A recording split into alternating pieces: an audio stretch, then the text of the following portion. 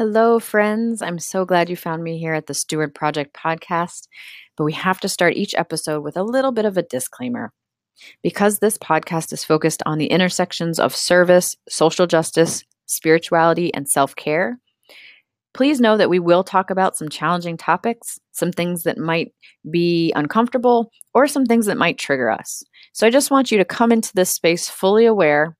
I also want to be very clear that I occasionally drop an F-bomb or two. So if you have young children nearby, maybe use your earplugs or make sure that they know that the person you're listening to is just really, really passionate. Here we go.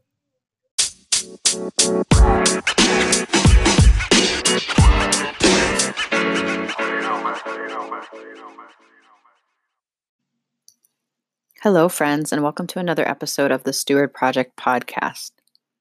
In this episode, I want to talk about cultivating compassion. And I'm talking about this topic as it relates to my previous podcast on burnout.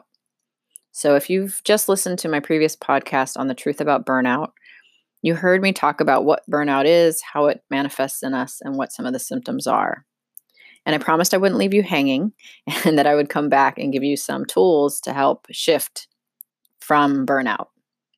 Now, I did say that burnout teaches us some things, and it becomes something that we can use as a good opportunity to expose patterns that are no longer working for us, and then to put into place some boundaries and some decisions, maybe some rituals or habits that serve us better and might pull us away from burnout.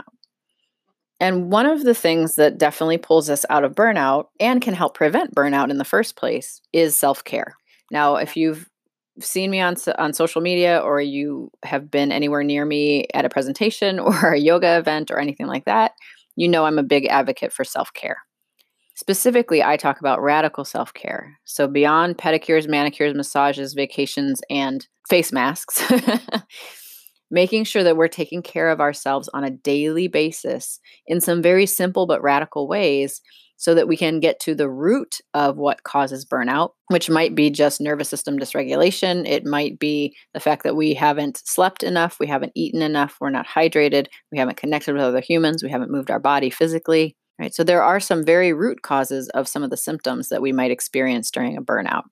And if we can get to the root of those symptoms, then we can begin to make changes in our lives that might be sustainable and, again, help us move out of just surviving our work to thriving in it. So I'm going to talk today about compassion because I see compassion as the underlying foundation of self-care, specifically of radical self-care.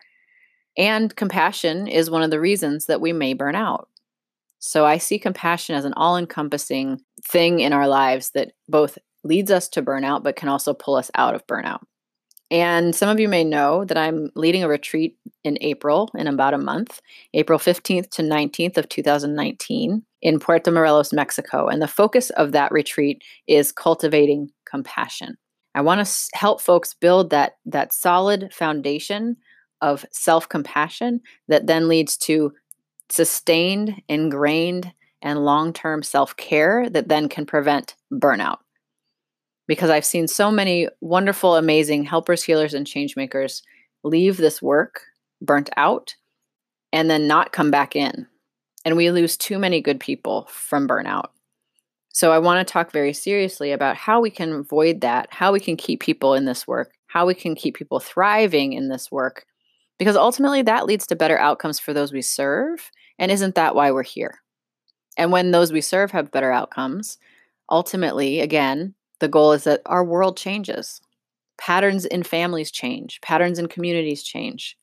Patterns globally can change.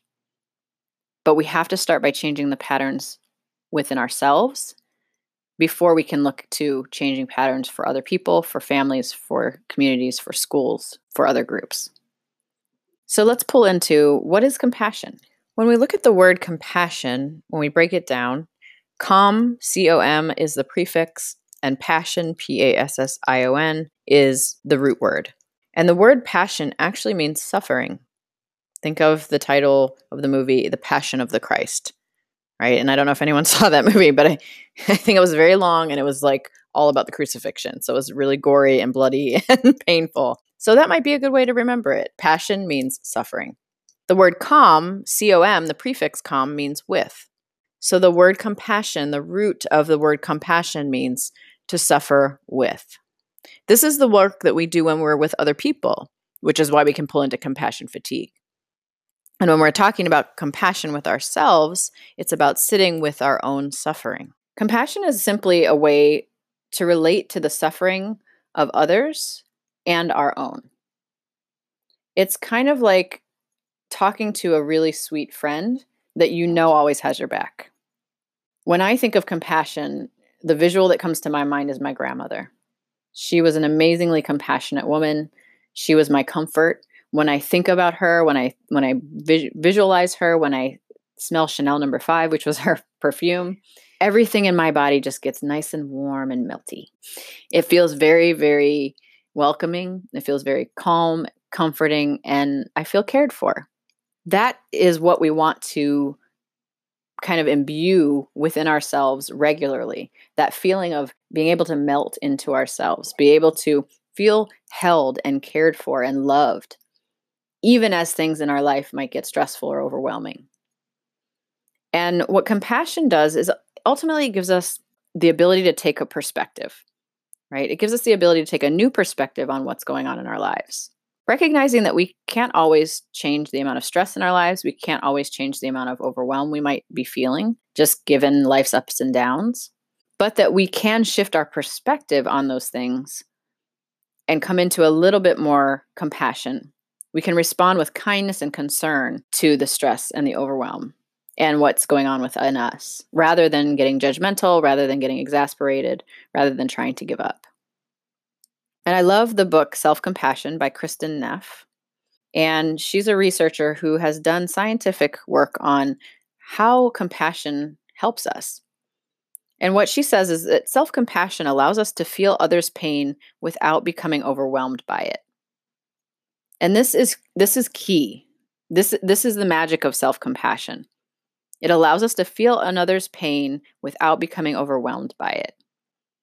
Now, if you've listened to my podcast on caring versus carrying, you know what I mean by this, right? That we can care for people without carrying them. And self-compassion is the main way to do that, where we can care for someone, we can feel their pain, but we're not going to carry for them. We're not going to become overwhelmed by it. We're going to keep it in its place. Self-compassion allows us to stop judging ourselves when things that are challenging happen. Because so often when something happens in our life that's stressful or challenging or traumatic, the first thing we do in our brains is start to blame ourselves. Or we start to say, see, this is why you can't have nice things. See, this is why I never go outside. See, this is why I don't go on vacation, right? We start to judge, we start to demean, we start to kind of pull ourselves down. But compassion, self-compassion specifically, compassion for ourselves, fills up our internal reserves so that we can give more. Now, you've probably heard that term, you can't give from an empty cup, or kind of the opposite, where you want to pour from your cup into others. And I'm a big believer in that. But one of the things I want to make sure that we're doing is not just that we're pouring from our cup into others so that we just have enough to get by. What I want to see is our cup overflowing. And then we give from the overflow so that our cup is always full. And the only way to do that is if we really focus on self-compassion, because it fills our internal reserves. And then we can give from the overflow. Sharon Salzberg, she's a meditation teacher, and she has a book called Loving Kindness. And in that book, she shares a little story about how salt is like the stress in our lives. Salt is the things we can't control. And every day we're getting a little bit of salt put into our cup. Now, if you take a teaspoon of salt and you put it into a cup, it's going to change the constitution of that water in the cup, right? You're going to be drinking salty water. But if you take the same teaspoon of salt and you put it into a lake, it may not affect the pH balance or the saltiness of that body of water. And the ultimate outcome of this story is to say that we can't control the amount of salt that comes into our lives. We can't control the day-to-day, how much everything is coming in. But one of the things we can do, while we can't control the amount of salt in our lives, what she says is, our true work is to create a container so immense that any amount of salt, even a truckload, can come into it without affecting our capacity to receive it. I want to say that again. So this is a quote from Sharon Salzberg in her book, Loving Kindness. She says, "Our true work is to create a container so immense that any amount of salt, even a truckload, can come into it without affecting our capacity to receive it." And I agree with Sharon 100% on this, right? We cannot control the amount of salt coming into our lives. But what we can do is expand our container. And self-compassion allows us to expand that container. So one of the things we know is that when we focus our energy on helping others, right, when we are a helper, healer, or a change maker, when we're doing that often, we're giving, we're caring for others, we're constantly putting other people's needs before ours, right? This is the work that we do. It's the work we love. Our passion drives us. But when we focus our energy on helping others, it can lead to compassion fatigue. And compassion fatigue is kind of like a starter of burnout. If you don't treat your compassion fatigue, you will burn out. And when we are experiencing compassion fatigue, our nervous system is impacted, right? We're having the stress response of adrenaline and cortisol constantly being flowing through our body. Our nervous system is off. Maybe our brain and our thinking ability, our ability to focus, our ability to think logically, our ability to project into the future gets hampered. And then we might experience symptoms that are similar to PTSD, like nightmares, emotional numbing, maybe an exaggerated startle response. And again, if you listen to my burnout podcast, I talked about how there was a period of time where if my husband put his hand on my shoulder, I would jump, but I wasn't noticing it. That was an exaggerated startled response, right? We might also experience decreased feelings of safety, increased feelings of cynicism, and a disconnection from loved ones or community. And again, these are all signs that I shared with burnout as well. So compassion fatigue is just that starter that leads to burnout if we're not paying attention and we're not doing something about it. And that's where self-compassion comes in, because self-compassion leads to compassion satisfaction. I want to say that again. Self-compassion leads to compassion satisfaction, which is the antidote to compassion fatigue. So when we feel compassion satisfaction, we might feel energized and happy and even grateful for the opportunity to make a difference in the world or to make a difference in the life of a student or a child or a family. When we are focusing on self-compassion as a form of compassion satisfaction, we also are going to pull into concrete self-care practices. We make respite and time off a priority, right? We're taking those mental health days, we're taking those vacation days, we're taking those sick days, and that's huge. I just did a presentation a few days ago to a group of housing specialists, folks who help homeless folks find housing, and they also run affordable housing. And these folks are on the verge of burnout. And I talked about self-compassion. We talked about some things that we could do to relieve ourselves. And when I talked about respite and time off, one of the things I asked the group, I said, how many of you take your sick days? One person raised their hand in a room full of maybe 35 people. Then I said, how many of you take vacation days? 3 people raised their hand. Then I said, how many of you take your mental health days? Nobody raised their hand. Now, I've worked in some agencies where it is a badge of honor to accumulate sick days and sick hours, or to accumulate vacation days or mental health days. Now, if you're doing that because you want to build into your retirement, right? If there's a financial reason to do that, okay, maybe. But also, you need rest, you need respite, you need time off. So I strongly encourage you to take your mental health days, take your sick days, take your vacation days. And just as a side note, if you'd like to take your vacation days and come to Mexico with me in April 15th and 19th, we'll be cultivating compassion. Just got to get that plug in there. But truly, I am taking that as a respite for myself. I'm very purposefully taking that week to focus on cultivating compassion for myself and sharing it with other people. So taking time off is very important, and it is self-compassion.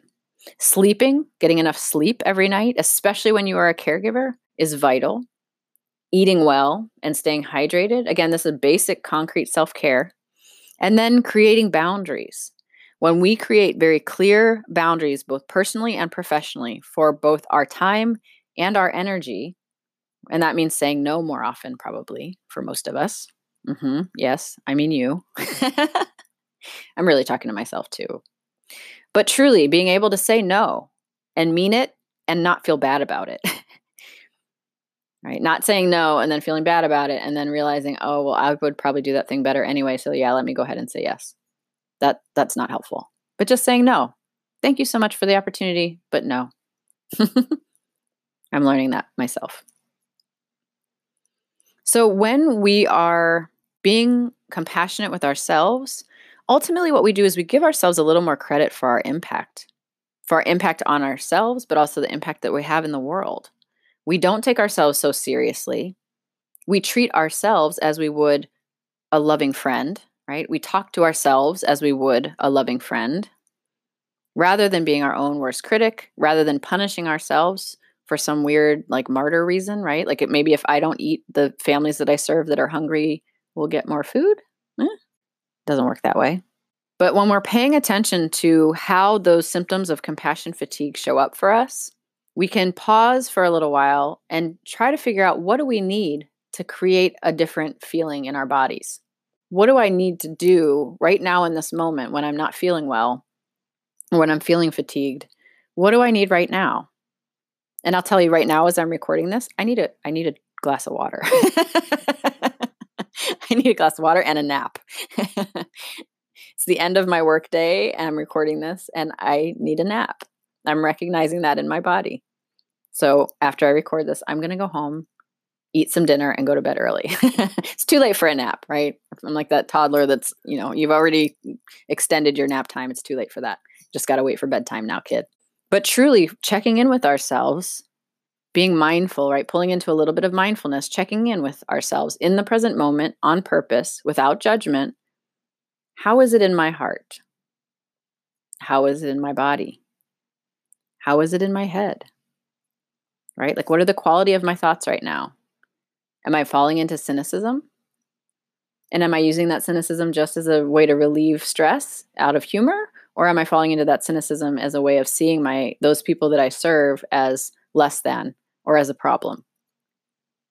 Pulling into that emotional numbing, paying attention to when I feel like I want to numb out. I'm a big fan of a dirty martini on a Friday night happy hour. Absolutely. But if that's what we're doing every day, every weekend to numb out from the pain that we're feeling from our work, we have to choose a different option, because addiction serves no one.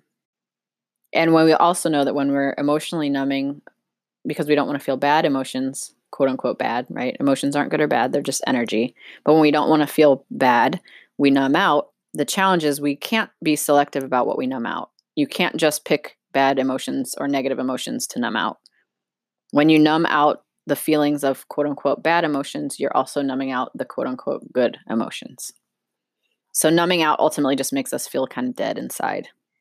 And again, all of these impacts of compassion fatigue impact the work that we do with those we serve, which ultimately impacts the outcomes, which ultimately impacts the life of those we serve, that ultimately impacts our communities and our world.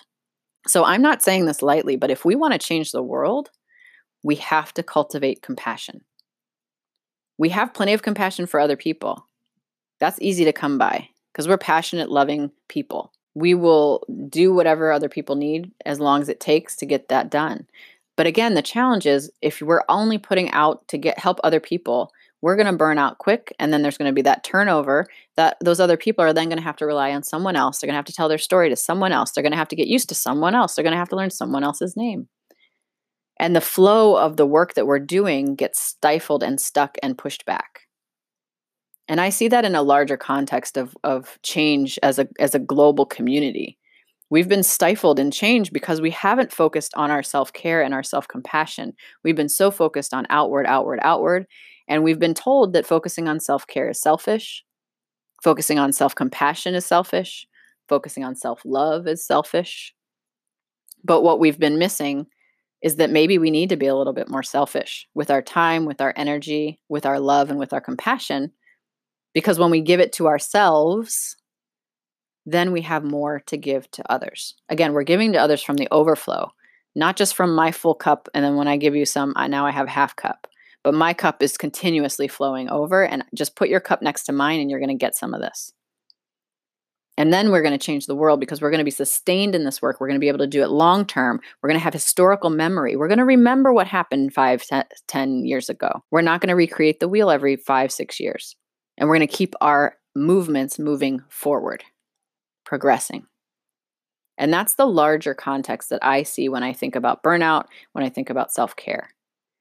And that's why I use the term radical self-care, because it's radical to focus enough on yourself and to make yourself a tool for change. To really focus enough on yourself that you are stable and you are solid, and no amount of salt, even that truckload, can impact you. And you're going to stay the course. You're going to be sustained. You're going to thrive in the work so that things will get done. Things will change. Things will shift on a larger scale. And that's radical. For me, I think it's our common humanity plus our interconnectedness helps us ease that judging piece, that bit of judgment that we often have, that negativity bias in our brains. Because when we remember that we belong to each other, we're all in this together, we're all on the same planet, we're all impacted by the actions of others, right? And I think about this a lot when I think about climate change and people who don't believe in it. And I think, okay, well, that's cute. But when we can't breathe the air, that's going to impact you too, whether you believe in it or not.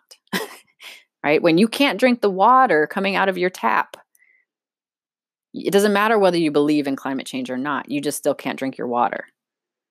And we're getting to a place in our world where, in the next 20, 30 years, we may not have potable water. We may not have air to breathe.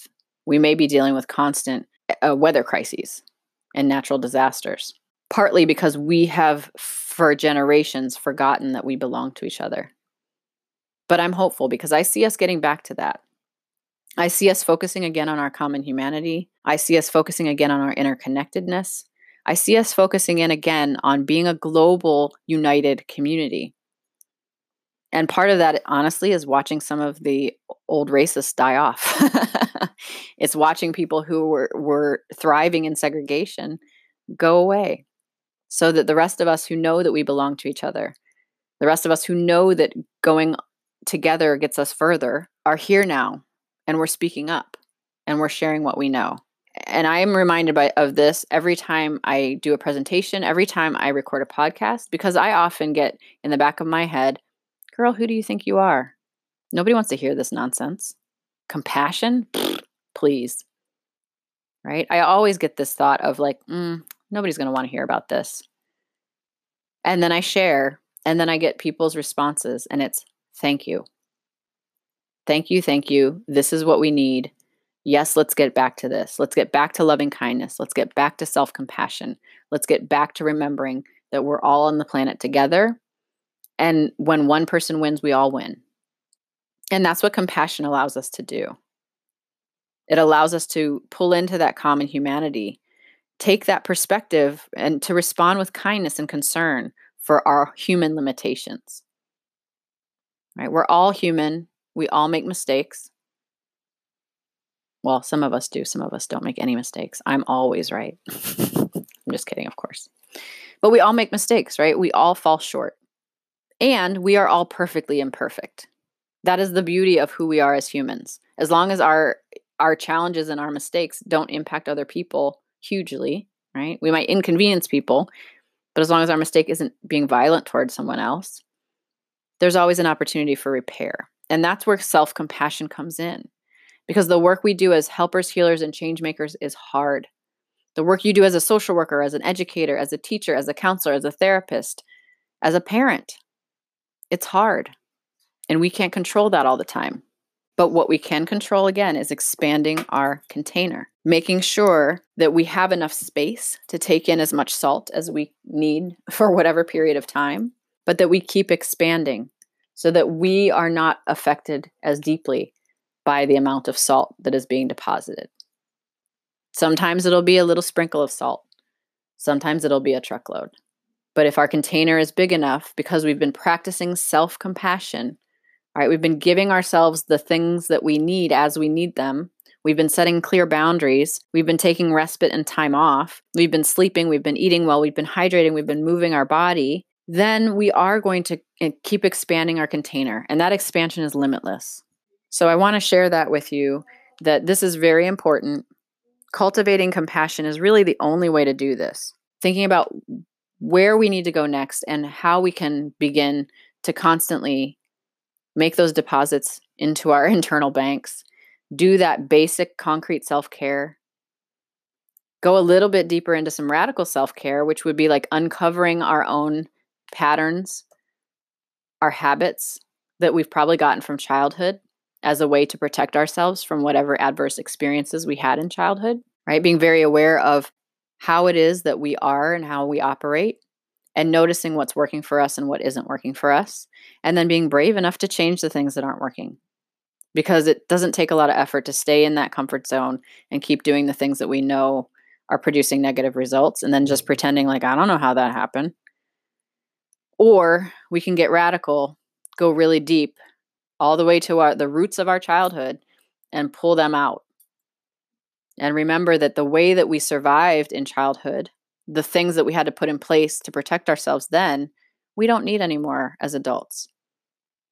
And when we have comfort and safety, that's when we can thrive.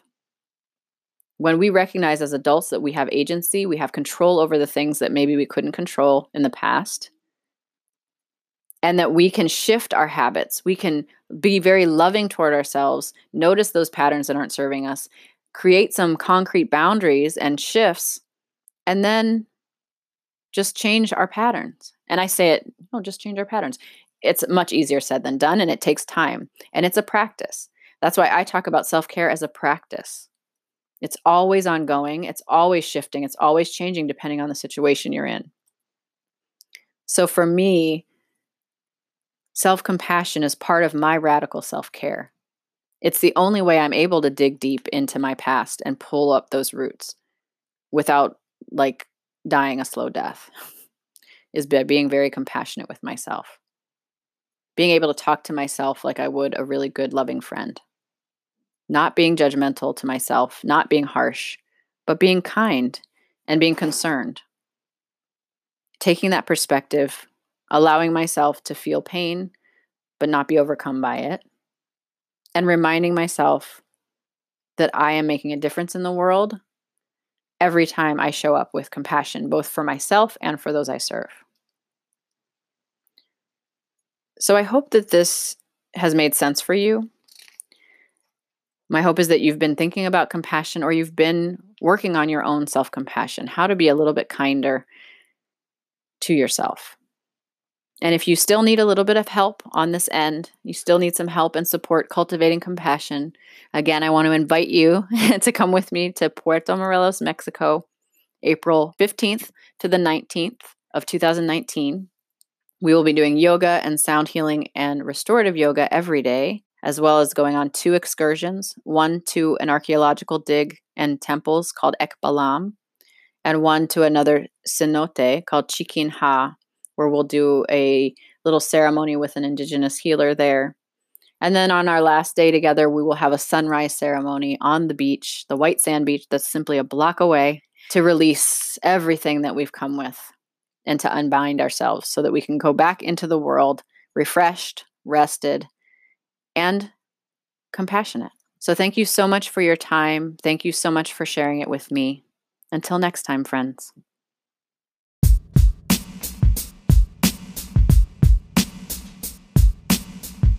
Thank you so much for listening to the Steward Project podcast and sharing this space with me.